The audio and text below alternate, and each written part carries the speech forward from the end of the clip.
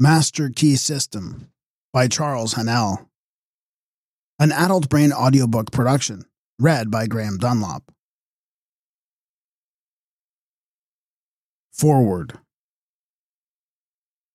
Some men seem to attract success, power, wealth, attainment, with very little conscious effort. Others conquer with great difficulty.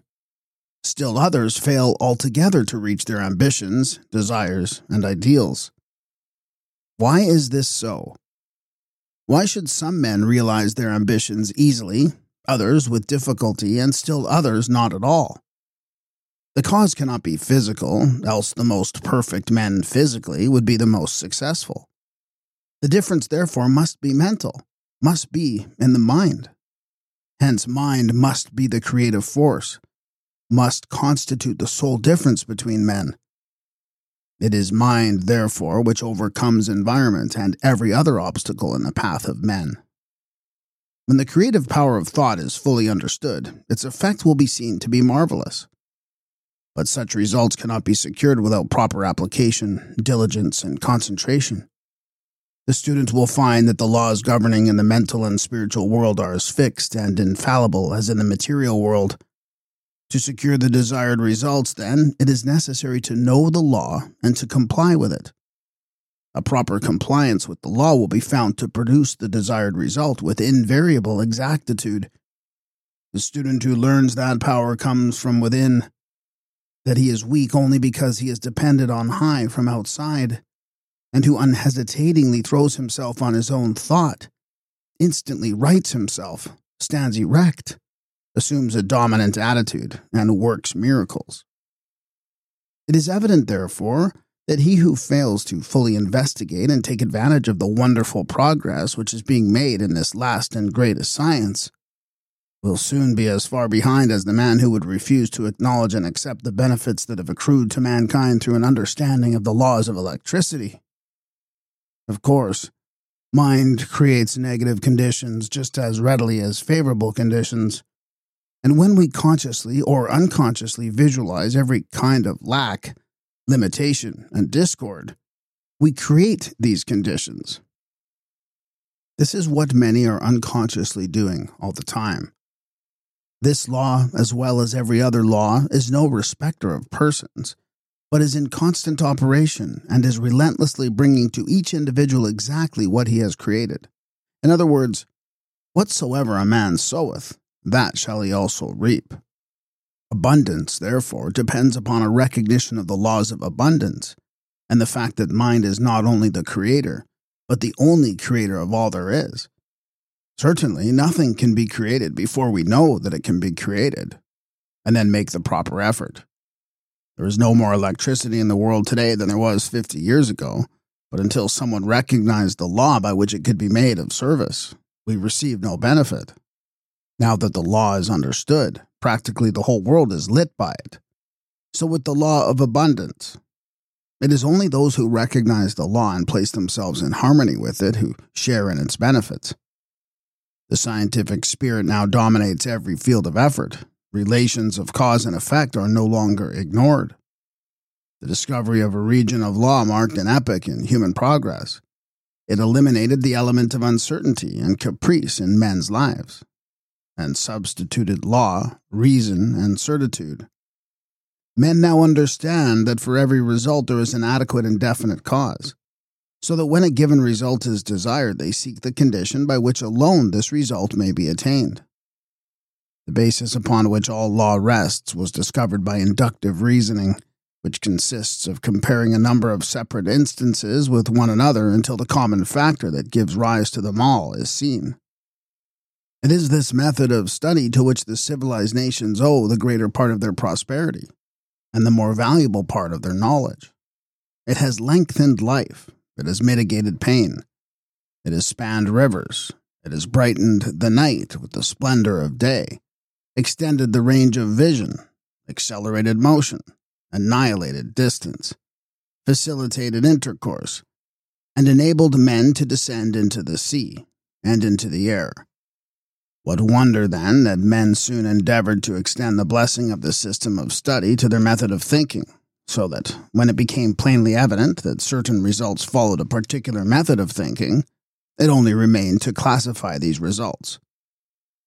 This method is scientific, and it is the only method by which we shall be permitted to retain that degree of liberty and freedom that we have been accustomed to look upon as an inalienable right, because a people is safe at home and in the world only if national preparedness means such things as growing surplus of health, accumulated efficiency in public and private business of whatever sort, continuous advance in the science and art of acting together, and the increasingly dominant endeavor to make all these and all other aspects of national development center and revolve about ascending life, single and collective, for which science, art, and ethics furnish guidance and controlling motives. The master key is based on absolute scientific truth and will unfold the possibilities that lie dormant in the individual and teach how they may be brought into powerful action to increase the person's effective capacity, bringing added energy, discernment, vigor, and mental elasticity. The student who gains an understanding of the mental laws that are unfolded will come into the possession of an ability to secure results hitherto undreamed of, which has rewards hardly to be expressed in words. It explains the correct use of both the receptive and active elements of the mental nature, and instructs the student in the recognition of opportunity. It strengthens the will and reasoning powers and teaches the cultivation and best uses of imagination, desire, the emotions, and the intuitional faculty.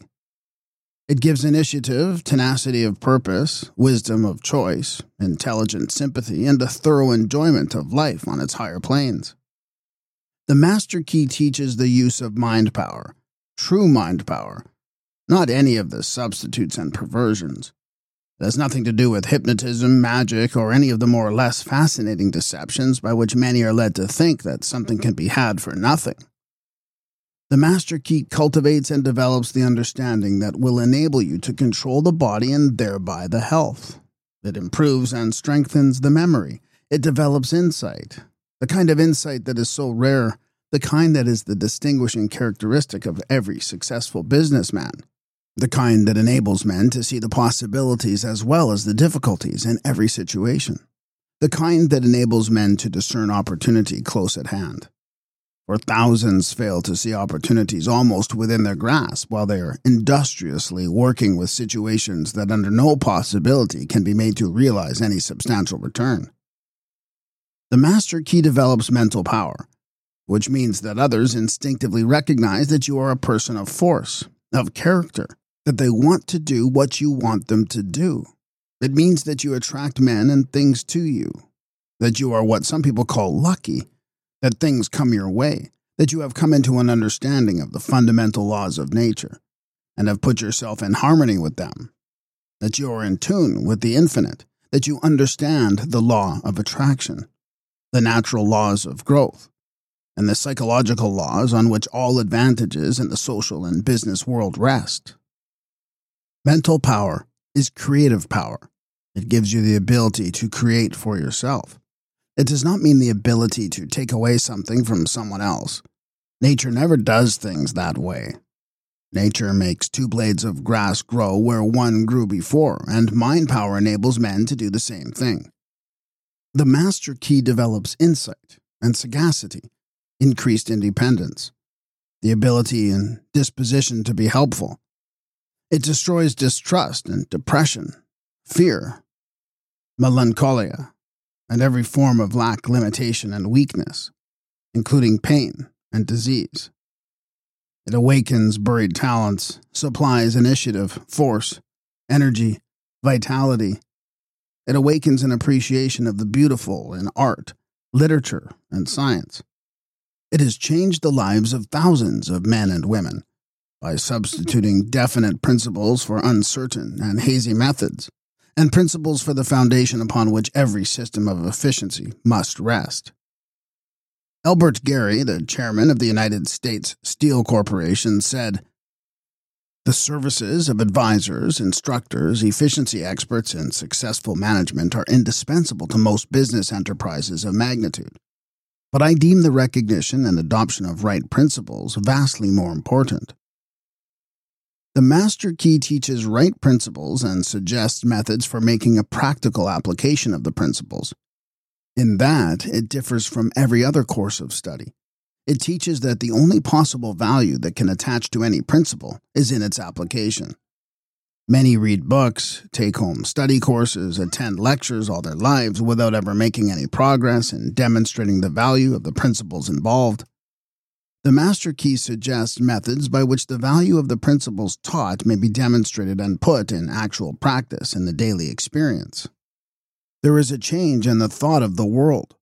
This change is silently transpiring in our midst, and is more important than any that the world has undergone since the downfall of paganism.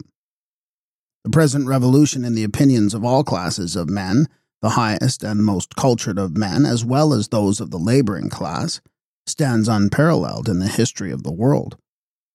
Science has of late made such vast discoveries, has revealed such an infinity of resources, has unveiled such enormous possibilities and such unsuspected forces, that scientific men more and more hesitate to affirm certain theories as established and indubitable, or to deny certain other theories as absurd or impossible. And so a new civilization is being born. Customs, creeds, and cruelty are passing. Vision, faith, and service are taking their place. The fetters of tradition are being melted off from humanity. And as the dross of materialism is being consumed, thought is being liberated and truth is rising full-orbed before an astonished multitude. The whole world is on the eve of a new consciousness, a new power and a new consciousness, a new power and a new realization of the resources within the self. The last century saw the most magnificent material progress in history. The present century will produce the greatest progress in mental and spiritual power. Physical science has resolved matter into molecules, molecules into atoms, atoms into energy. And it has remained for Sir Ambrose Fleming in an address before the Royal Institution to resolve this energy into mind. He says, "In its ultimate essence, energy may be incomprehensible by us except as an exhibition of the direct operation of that which we call mind or will." Let us see what the most powerful forces in nature are. In the mineral world, everything is solid and fixed. In the animal and vegetable kingdom, it is in a state of flux, forever changing, always being created and recreated. In the atmosphere, we find heat, light, and energy. Each realm becomes finer and more spiritual as we pass from the visible to the invisible, from the coarse to the fine, from the low potentiality to high potentiality. When we reach the invisible, we find energy in its purest and most volatile state. And as the most powerful forces of nature are the invisible forces, so we find that the most powerful forces of man are his invisible forces, his spiritual force. And the only way in which the spiritual force can manifest is through the process of thinking. Thinking is the only activity which the spirit possesses, and thought is the only product of thinking. Addition and subtraction are therefore spiritual transactions. Reasoning is a spiritual process. Ideas are spiritual conceptions. Questions are spiritual searchlights and logic. Argument and philosophy are spiritual machinery. Every thought brings into action certain physical tissue, parts of the brain, nerve, or muscle. This produces an actual physical change in the construction of the tissue. Therefore, it is only necessary to have a certain number of thoughts on a given subject in order to bring about a complete change in the physical organization of a man. This is the process by which failure is changed to success. Thoughts of courage, power, inspiration, harmony are substituted for thoughts of failure, despair, lack, limitation, and discord. And as these thoughts take root, the physical tissue is changed and the individual sees life in a new light. Old things have actually passed away. All things have become new. He is born again, this time born of the Spirit. Life has a new meaning for him. He is reconstructed and is filled with joy, confidence, hope, energy. He sees opportunities for success to which he was heretofore blind. He recognizes possibilities which before had no meaning for him. The thoughts of success with which he has been impregnated are radiated to those around him, and they in turn help him onward and upward. He attracts to him new and successful associates, and this in turn changes his environment, so that by this simple exercise of thought, a man changes not only himself, but his environment, circumstances, and conditions. You must see that we are at the dawn of a new day, that the possibilities are so wonderful, so fascinating, so limitless as to be almost bewildering.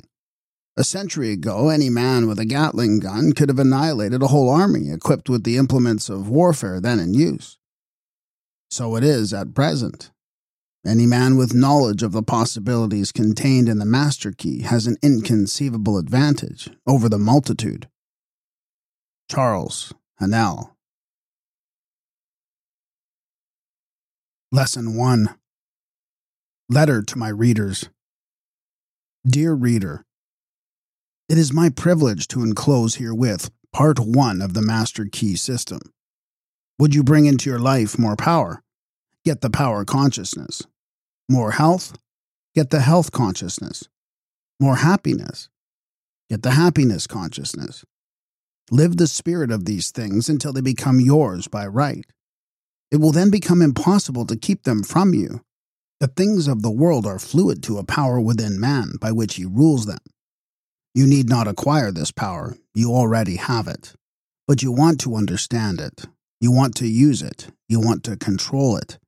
You want to impregnate yourself with it so that you can go forward and carry the world before you.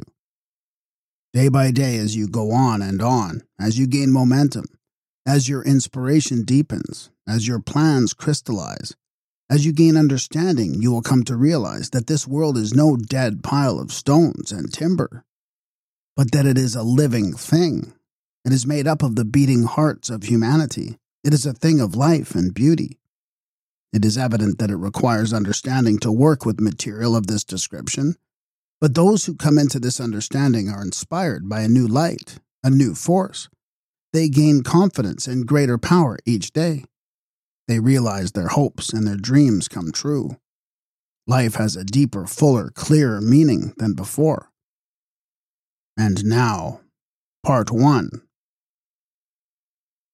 That much gathers more is true on every plane of existence, and that loss leads to greater loss is equally true. Mind is creative, and conditions, environment, and all experiences in life are the result of our habitual or predominant mental attitude. The attitude of mind necessarily depends upon what we think. Therefore, the secret of all power, all achievement, and all possession depends upon our method of thinking. This is true because we must be before we can do, and we can only do to the extent which we are, and what we are depends upon what we think. We cannot express powers that we do not possess. The only way by which we may secure possession of power is to become conscious of power, and we can never become conscious of power until we learn that all power is from within. There is a world within, a world of thought and feeling and power, of light and life and beauty, and although invisible, its forces are mighty. The world within is governed by mind. When we discover this world, we shall find the solution for every problem, the cause for every effect. Since the world within is subject to our control, all laws of power and possession are also within our control. The world without is a reflection of the world within. What appears without is what has been found within. In the world within may be found infinite wisdom, infinite power, infinite supply of all that is necessary, waiting for unfoldment, development, and expression. If we recognize these potentialities in the world within, they will take form in the world without. Harmony in the world within will be reflected in the world without by harmonious conditions, agreeable surroundings, the best of everything.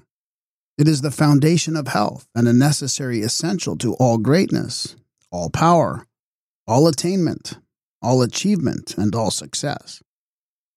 Harmony in the world within means the ability to control our thoughts and to determine for ourselves how any experience is to affect us. Harmony in the world within results in optimism and affluence. Affluence within results in affluence without. The world without reflects the circumstances and the conditions of the consciousness within. If we find wisdom in the world within, we shall have the understanding to discern the marvelous possibilities that are latent in this world within, and we shall be given the power to make these possibilities manifest in the world without.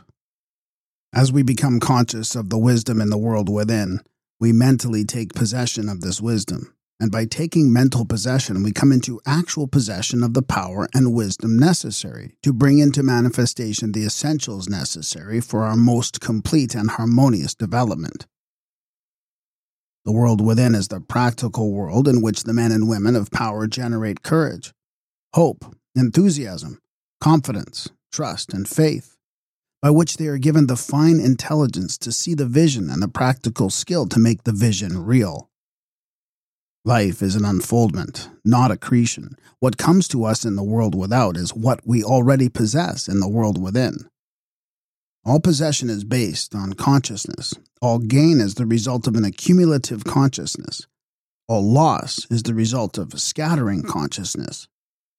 Mental efficiency is contingent upon harmony. Discord means confusion.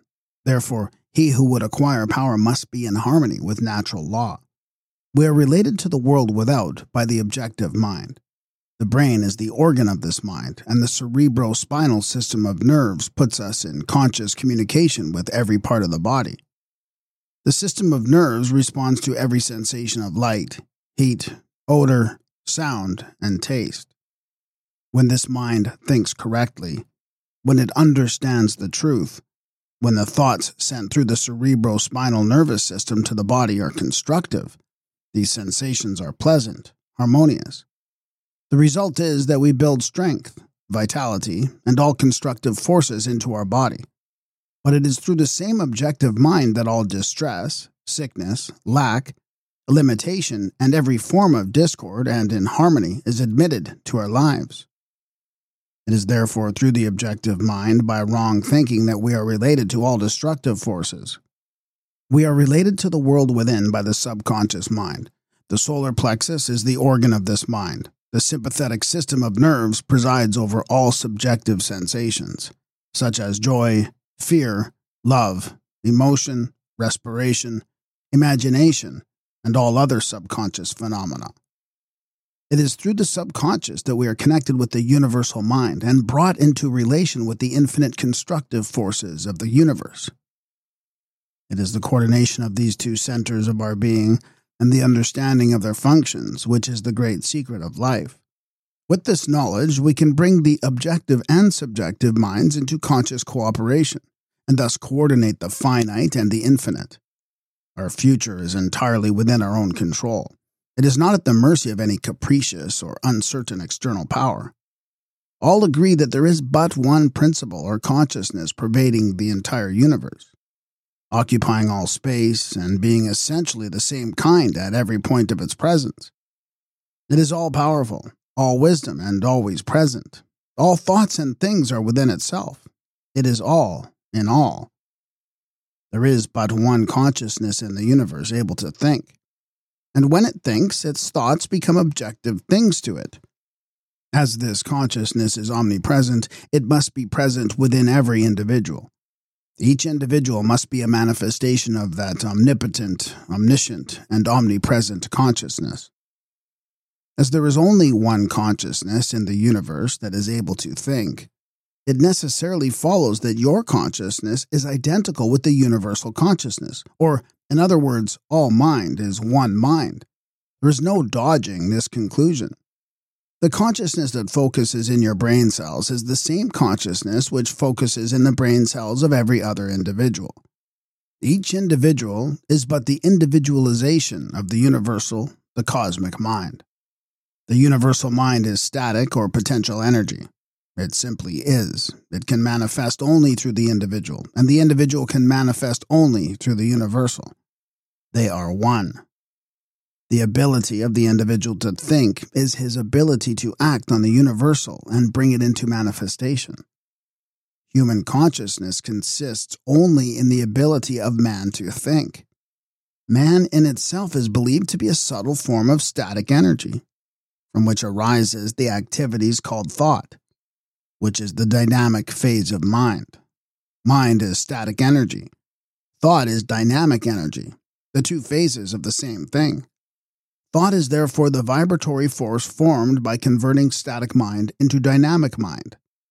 As the sum of all attributes is contained in the universal mind, which is omnipotent, omniscient, and omnipresent, these attributes must be present at all times in their potential form in every individual.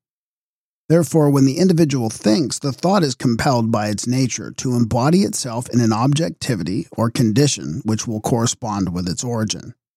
Every thought, therefore, is a cause and every condition an effect. For this reason, it is absolutely essential that you control your thoughts so as to bring forth only desirable conditions. All power is from within and is absolutely under your control.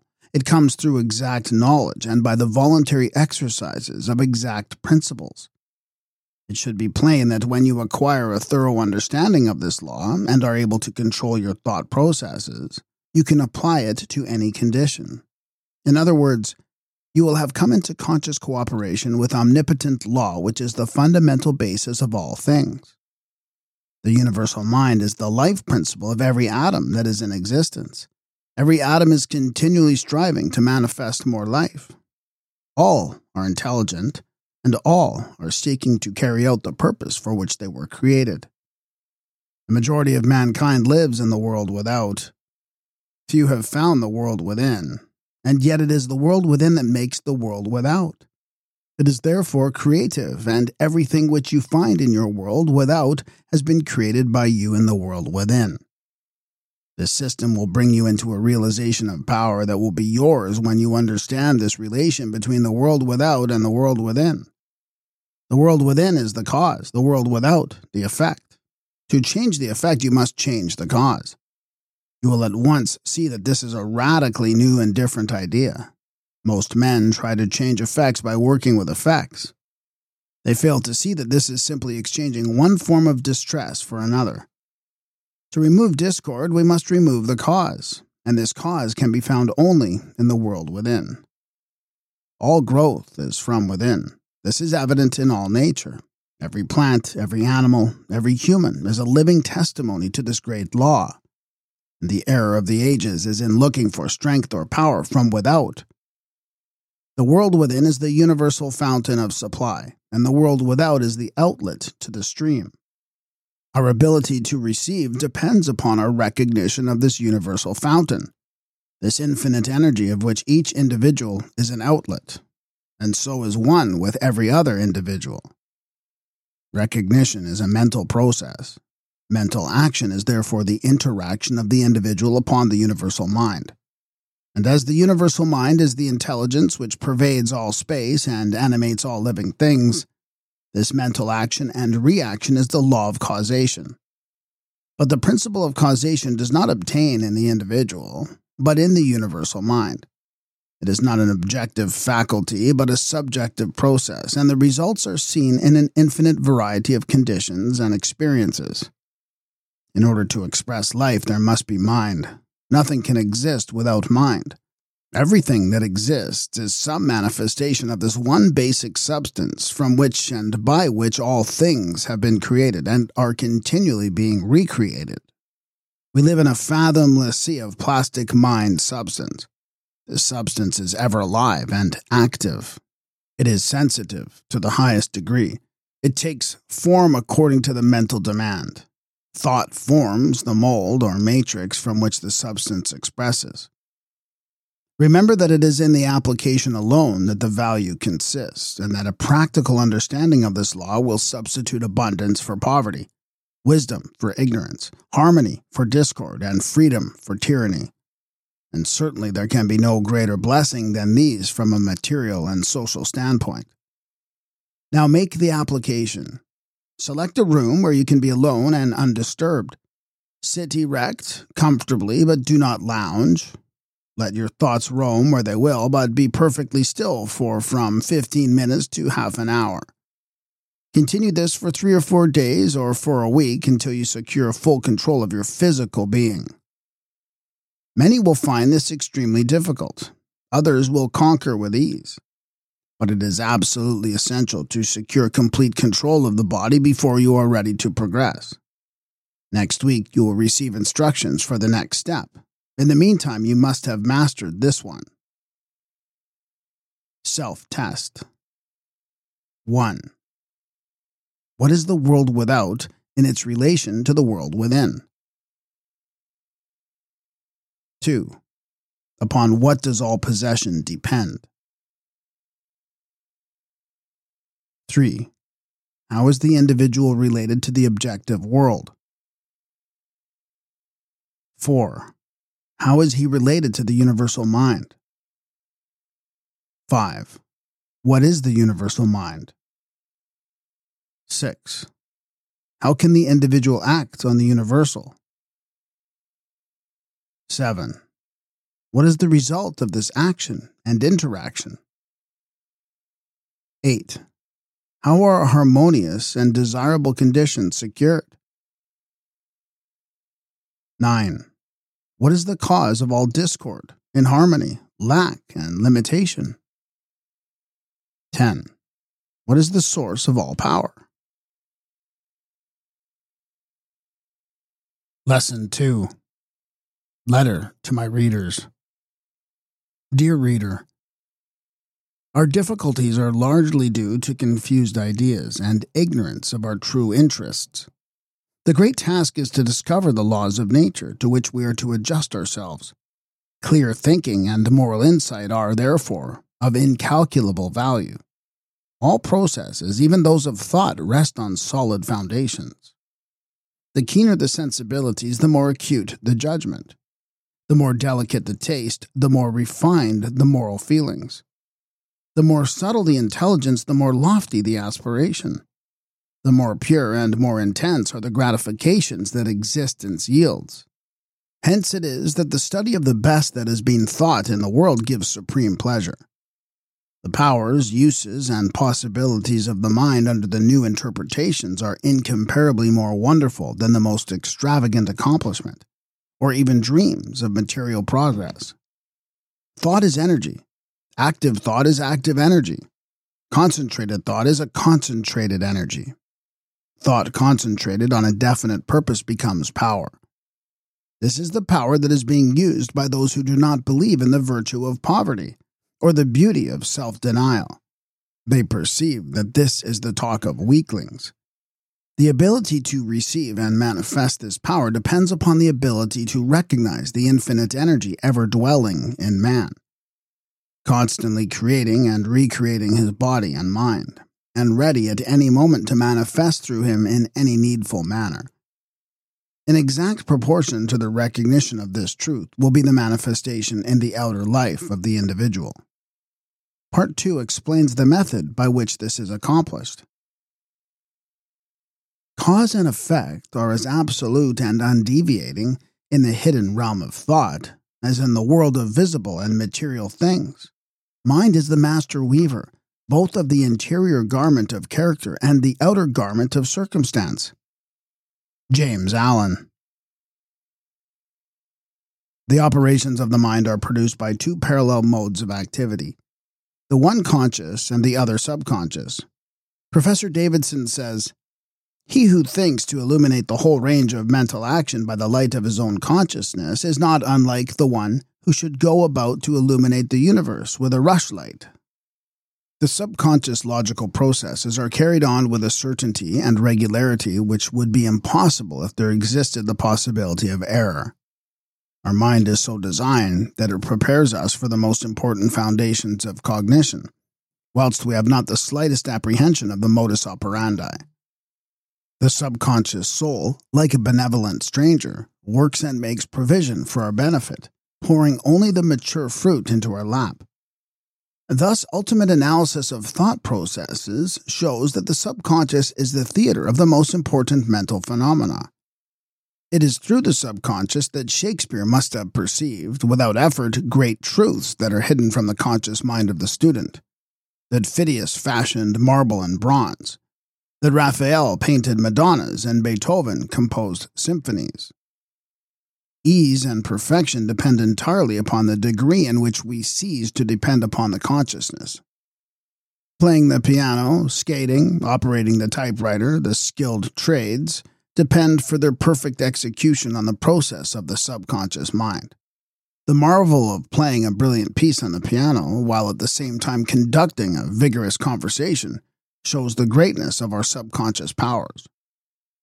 We are all aware how dependent we are upon the subconscious, and the greater, the nobler, the more brilliant our thoughts are, the more it is obvious to ourselves that the origin lies beyond our ken. We find ourselves endowed with tact, instinct, the sense of the beautiful in art, music, etc., of whose origin or dwelling place we are wholly unconscious. The value of the subconscious is enormous. It inspires us, it warns us, it furnishes us with names, facts, and scenes from the storehouse of memory. It directs our thoughts and tastes and accomplishes tasks so intricate that no conscious mind, even if it had the power, has the capacity for. We can walk at will. We can raise the arm whenever we choose to do so. We can give our attention through eye or ear to any subject at pleasure. On the other hand, we cannot stop our heartbeats nor the circulation of the blood, or the growth of stature, or the formation of nerve and muscle tissue, or the building of the bones, or many other important vital processes. If we compare these two sets of action, the one decreed by the will of the moment and the other proceeding in majestic, rhythmic course, subject to no vacillation, but constant at every moment, we stand in awe of the latter and ask to have the mystery explained.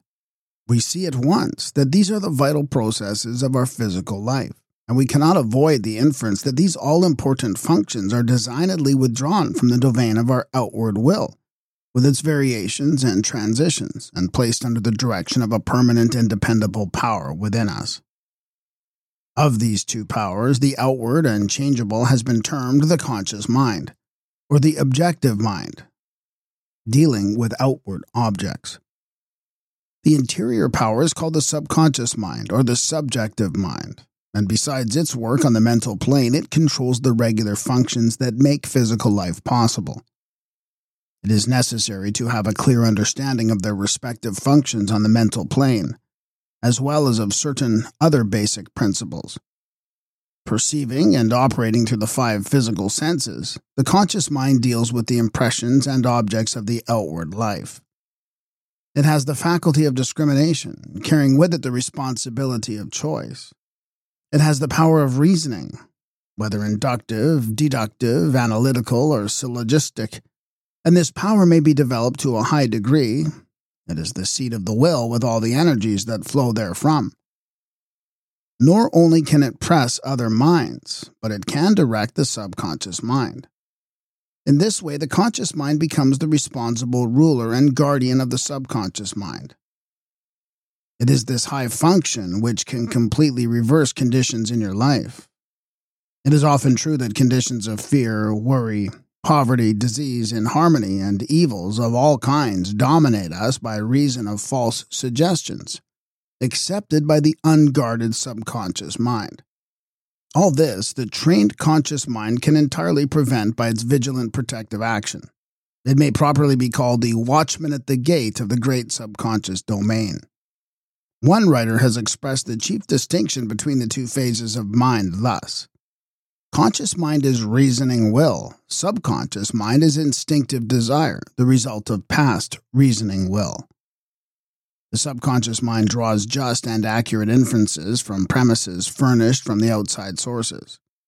Where the premise is true, the subconscious mind reaches a faultless conclusion, but where the premise or suggestion is an error, the whole structure falls. The subconscious mind does not engage in the process of proving. It relies upon the conscious mind, the watchman at the gate, to guard it from mistaken impressions. Receiving any suggestion as true, the subconscious mind at once proceeds to act thereon in the whole domain of its tremendous field of work. The conscious mind can suggest either truth or error. If the latter, it is at the cost of wide-reaching peril to the whole being. The conscious mind ought to be on duty during every waking hour, when the watchman is off guard or when its calm judgment is suspended. Under a variety of circumstances, then the subconscious mind is unguarded and left open to suggestion from all sources. During the wild excitement of panic, or during the height of anger, or the impulses of the irresponsible mob, or at any other time of unrestrained passion, the conditions are most dangerous. The subconscious mind is then open to the suggestion of fear, hatred, selfishness, greed, self-depreciation, and other negative forces, derived from surrounding persons or circumstances. The result is usually unwholesome in the extreme, with effects that may endure to distress it for a long time. Hence the great importance of guarding the subconscious mind from false impressions. The subconscious mind perceives by intuition. Hence its processes are rapid. It does not wait for the slow methods of conscious reasoning. In fact, it cannot employ them. The subconscious mind never sleeps, never rests, any more than does your heart or your blood. It has been found that by plainly stating to the subconscious mind certain specific things to be accomplished, forces are set in operation that lead to the result desired. Here, then, is the source of power which places us in touch with omnipotence. Herein is a deep principle that is well worth our most earnest study. The operation of this law is interesting. Those who put it into operation find that when they go out to meet the person with whom they anticipate a difficult interview, something has been there before them and dissolved the supposed differences. Everything is changed. All is harmonious. They find that when some difficult business problem presents itself, they can afford to make delay and something suggests the proper solution. Everything is properly arranged. In fact, those who have learned to trust the subconscious find that they have infinite resources at their command. The subconscious mind is the seat of our principles and our aspirations. It is the fount of our artistic and altruistic ideals. These instincts can only be overthrown by an elaborate and gradual process of undermining the innate principles. The subconscious mind cannot argue controversially. Hence, if it has accepted wrong suggestions, the sure method of overcoming them is by the use of a strong counter-suggestion, frequently repeated, which the mind must accept, thus eventually forming new and healthy habits of thought and life. For the subconscious mind is the seat of habit. That which we do over and over becomes mechanical. It is no longer an act of judgment, but has worn its deep grooves in the subconscious mind. This is favorable for us if the habit be wholesome and right. If it be harmful and wrong, the remedy is to recognize the omnipotence of the subconscious mind and suggest present actual freedom. The subconscious, being creative and one with our divine source will, at once create the freedom suggested. To sum up, the normal functions of the subconscious on the physical side have to do with the regular and vital processes, with the preservation of life and the restoration of health, and with the care of offspring, which includes an instinctive desire to preserve all life and improve conditions generally. On the mental side, it is the storehouse of memory. It harbors the wonderful thought messengers who work unhampered by time and space. It is the fountain of the practical initiative and constructive forces of life. It is the seat of habit. On the spiritual side, it is the source of ideals, of aspiration, of the imagination, and is the channel through which we recognize our divine source, and in proportion as we recognize this divinity, do we come into an understanding of the source of power. Someone may ask, how can the subconscious change conditions? The reply is, because the subconscious is a part of the universal mind, and a part must be the same in kind and quality as the whole. The only difference is one of degree. The whole, as we know, is creative. In fact, it is the only creator there is. Consequently, we find that mind is creative, and as thought is the only activity which the mind possesses, thought must necessarily be creative also. But we shall find that there is a vast difference between simply thinking and directing our thought consciously, systematically, and constructively, When we do this, we place our mind in harmony with the universal mind. We come in tune with the infinite. We set in operation the mightiest force in existence, the creative power of the universal mind. This, as everything else, is governed by natural law, and this law is the law of attraction, which is that mind is creative and will automatically correlate with its object and bring it into manifestation. Last week I gave you an exercise for the purpose of securing control of the physical body. If you have accomplished this, you are ready to advance. This time you will begin to control your thought. Always take the same room, the same chair, and the same position if possible. In some cases it is not convenient to take the same room. In this case, simply make the best use of such conditions as may be available. Now be perfectly still, as before, but inhibit all thought. This will give you control over all thoughts of care, worry, and fear, and will enable you to entertain only the kind of thoughts you desire. Continue this exercise until you gain complete mastery.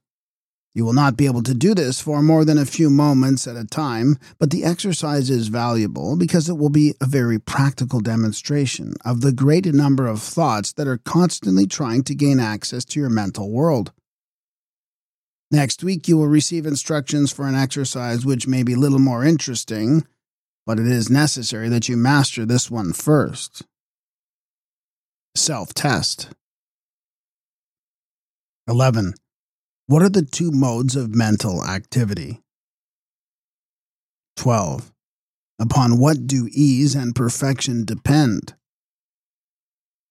13. What is the value of the subconscious? 14. What are some of the functions of the conscious mind? 15. How has the distinction between the conscious and subconscious been expressed? 16. What method is necessary in order to impress the subconscious? 17. What will be the result? 18. What is the result of the operation of this law? 19. What name has been given to this law? 20. How is the law stated? Lesson 3. Letter to my readers. Dear reader, you have found that the individual may act on the universal, and that the result of this action and interaction is cause and effect. Thought, therefore, is the cause, and the experiences with which you meet in life are the effect. Eliminate, therefore, any possible tendency to complain of conditions as they have been, or as they are, because it rests with you to change them and make them what you would like them to be. Direct your effort to a realization of the mental resources always at your command, from which all real and lasting power comes. Persist in this practice until you come to a realization of the fact that there can be no failure in the accomplishment of any proper object in life if you but understand your power and persist in your object, because the mind forces are ever ready to lend themselves to a purposeful will in the effort to crystallize thought and desire into actions, events, and conditions. Whereas the beginning of each function of life and each action is the result of conscious thought, the habitual actions become automatic, and the thought that controls them passes into the realm of the subconscious. Yet it is just as intelligent as before. It is necessary that it become automatic or subconscious in order that the self-conscious mind may attend to other things. The new actions will, however, in their turn become habitual, then automatic, then subconscious, in order that the mind again may be freed from this detail and advance to still other activities. When you realize this, you will have found a source of power that will enable you to take care of any situation in life that may develop. The necessary interaction of the conscious and subconscious mind requires a similar interaction between the corresponding systems of nerves. Judge Foreword indicates the very beautiful method in which this interaction is effected. He says the cerebrospinal system is the organ of the conscious mind, and the sympathetic is the organ of the subconscious. The cerebrospinal is the channel through which we receive conscious perception from the physical senses, and exercise control over the movements of the body. This system of nerves has its center in the brain. The sympathetic system has its center in a ganglionic mass at the back of the stomach known as the solar plexus, and is the channel of that mental action which unconsciously supports the vital functions of the body. The connection between the two systems is made by the vagus nerve, which passes out of the cerebral region as a portion of the voluntary system to the thorax, sending out branches to the heart and lungs, and finally passing through the diaphragm. It loses its outer coating and becomes identified with the nerves of the sympathetic system, so forming a connection link between the two and making man physically a single entity. We have seen that every thought is received by the brain, which is the organ of the conscious. It is here subjected to our power of reasoning. When the objective mind has been satisfied that the thought is true, it is sent to the solar plexus, or the brain of the subjective mind, to be made into our flesh, to be brought forth into the world as reality. It is then no longer susceptible to any argument whatever. The subconscious mind cannot argue. It only acts. It accepts the conclusions of the objective mind as final. The solar plexus have been likened to the sun of the body because it is a central point of distribution for the energy that the body is constantly generating. This energy is very real energy, and the sun is a very real sun, and the energy is being distributed by very real nerves to all parts of the body, and is thrown off in an atmosphere which envelops the body. If this radiation is sufficiently strong, the person is called magnetic. He is said to be filled with personal magnetism. Such a person may wield an immense power for good. His presence alone will often bring comfort to the troubled minds with which he comes in contact. When the solar plexus is in active operation and is radiating life, energy, and vitality to every part of the body, and to everyone whom he meets, the sensations are pleasant, the body is filled with health, and all with whom he comes in contact experience a pleasant sensation. If there is any interruption of this radiation, the sensations are unpleasant. The flow of life and energy to some part of the body is stopped. And this is the cause of every ill to the human race, physical, mental, or environmental. They are physical because the sun of the body is no longer generating sufficient energy to vitalize some part of the body. Mental, because the conscious mind is dependent upon the subconscious mind for the vitality necessary to support its thought. And environmental, because the connection between the subconscious mind and the universal mind is being interrupted. The solar plexus is the point at which the part meets with the whole, where the finite becomes infinite, where the uncreated becomes created, the universal becomes individualized, the invisible becomes visible.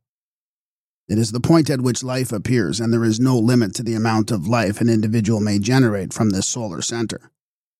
This center of energy is omnipotent, because it is the point of contact with all life and all intelligence.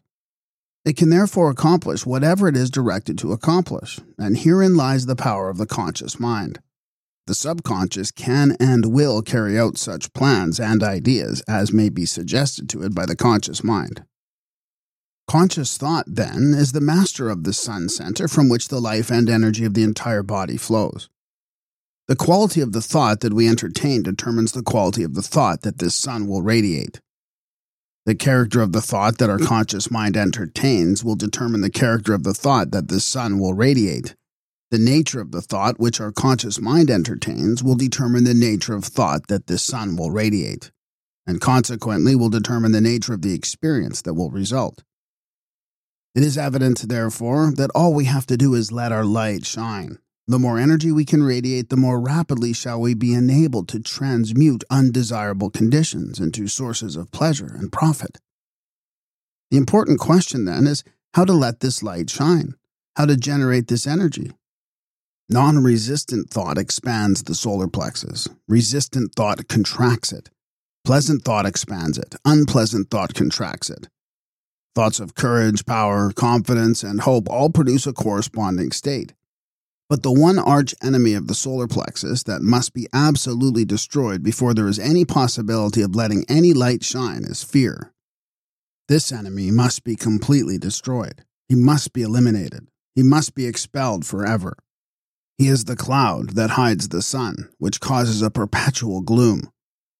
It is this personal devil which makes men fear the past, the present, and the future. Fear themselves, their friends, and their enemies. Fear everything and everybody. When fear is effectually and completely destroyed, your light will shine, the clouds will disperse, and you will have found the source of power, energy, and life. When you find that you are really one with the infinite power, and when you can consciously realize this power by a practical demonstration of your ability to overcome any adverse condition by the power of your thought, you will have nothing to fear. Fear will have been destroyed, and you will have come into possession of your birthright. It is our attitude of mind toward life which determines the experiences with which we are to meet. If we expect nothing, we shall have nothing. If we demand much, we shall receive the greater portion. The world is harsh only as we fail to assert ourselves. The criticism of the world is bitter only to those who cannot compel room for their ideas. It is fear of this criticism that causes many ideas to fail to see the light of day. But the man who knows that he has a solar plexus will not fear criticism or anything else. He will be too busy radiating courage, confidence, and power. He will anticipate success by his mental attitude. He will pound barriers to pieces and leap over the chasm of doubt and hesitation that fear places in his path. The knowledge of our ability to consciously radiate health, strength, and harmony will bring us into a realization that there is nothing to fear, because we are in touch with infinite strength. This knowledge can be gained only by making practical application of this information. We learn by doing. Through practice, the athlete comes powerful. As the following statement is of considerable importance, I will put it in several ways, so that you cannot fail to get the full significance of it. If you are religiously inclined, I would say that you can let your light shine. If your mind has a bias towards physical science, I would say you can wake the solar plexus, or if you prefer the strictly scientific interpretation, I will say that you can impress your subconscious mind. I've already told you what the result of this impression will be. It is the method in which you are now interested. You have already learned that the subconscious is intelligent and that it is creative and responsive to the will of the conscious mind. What then is the most natural way of making the desired impression? Mentally concentrate on the object of your desire. When you are concentrating, you are impressing the subconscious. This is not the only way, but it is a simple and effective way, and the most direct way, and consequently the way in which the best results are secured. It is the method which is producing such extraordinary results that may think that miracles are being accomplished. It is the method by which every great inventor, every great financier, every great statesman has been enabled to convert the subtle and invisible force of desire, faith, and confidence into actual, tangible, concrete facts in the objective world. The subconscious mind is a part of the universal mind. The universal is the creative principle of the universe. A mind must be the same in kind and quality as the whole. This means that this creative power is absolutely unlimited. It is not bound by precedent of any kind, and consequently has no prior existing pattern by which to apply its constructive principle.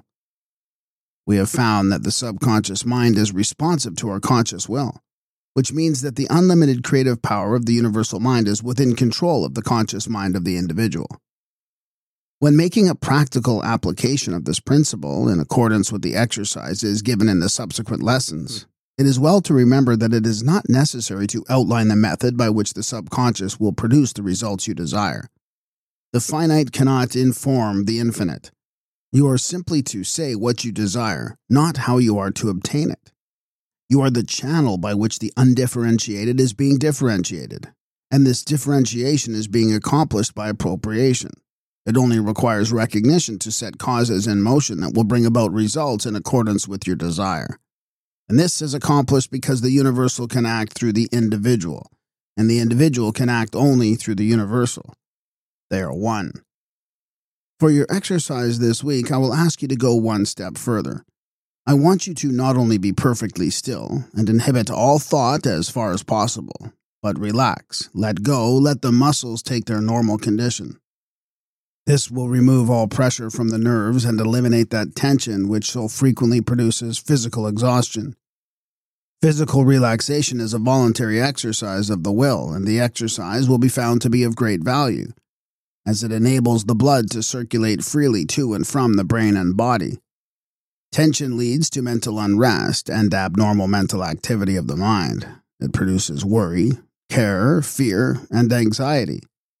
Relaxation is therefore an absolute necessity in order to allow the mental faculties to exercise the greatest freedom. Make this exercise as thorough and complete as possible. Mentally determine that you will relax every muscle and nerve until you feel quiet and restful and at peace with yourself and the world. The solar plexus will then be ready to function and you will be surprised at the result. Self-test. 21. What system of nerves is the organ of the conscious mind?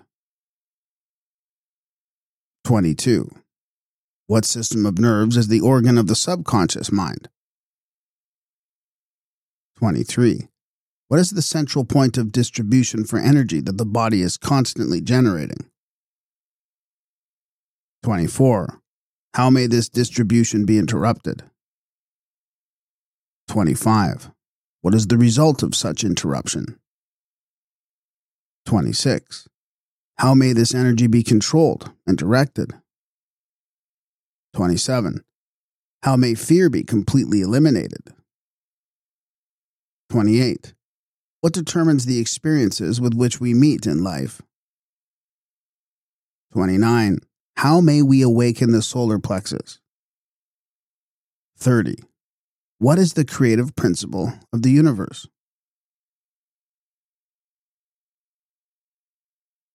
Thank you for listening to this sample. To continue listening to this book and for access to all of our other full audiobooks, please subscribe for $7.77 per month. Go to adultbrain.ca or follow the link in the show notes. This will be a completely separate podcast with a new RSS feed and will have all the titles from this feed as well. Thank you for your help and support in bringing rare and forgotten books to audio for the world.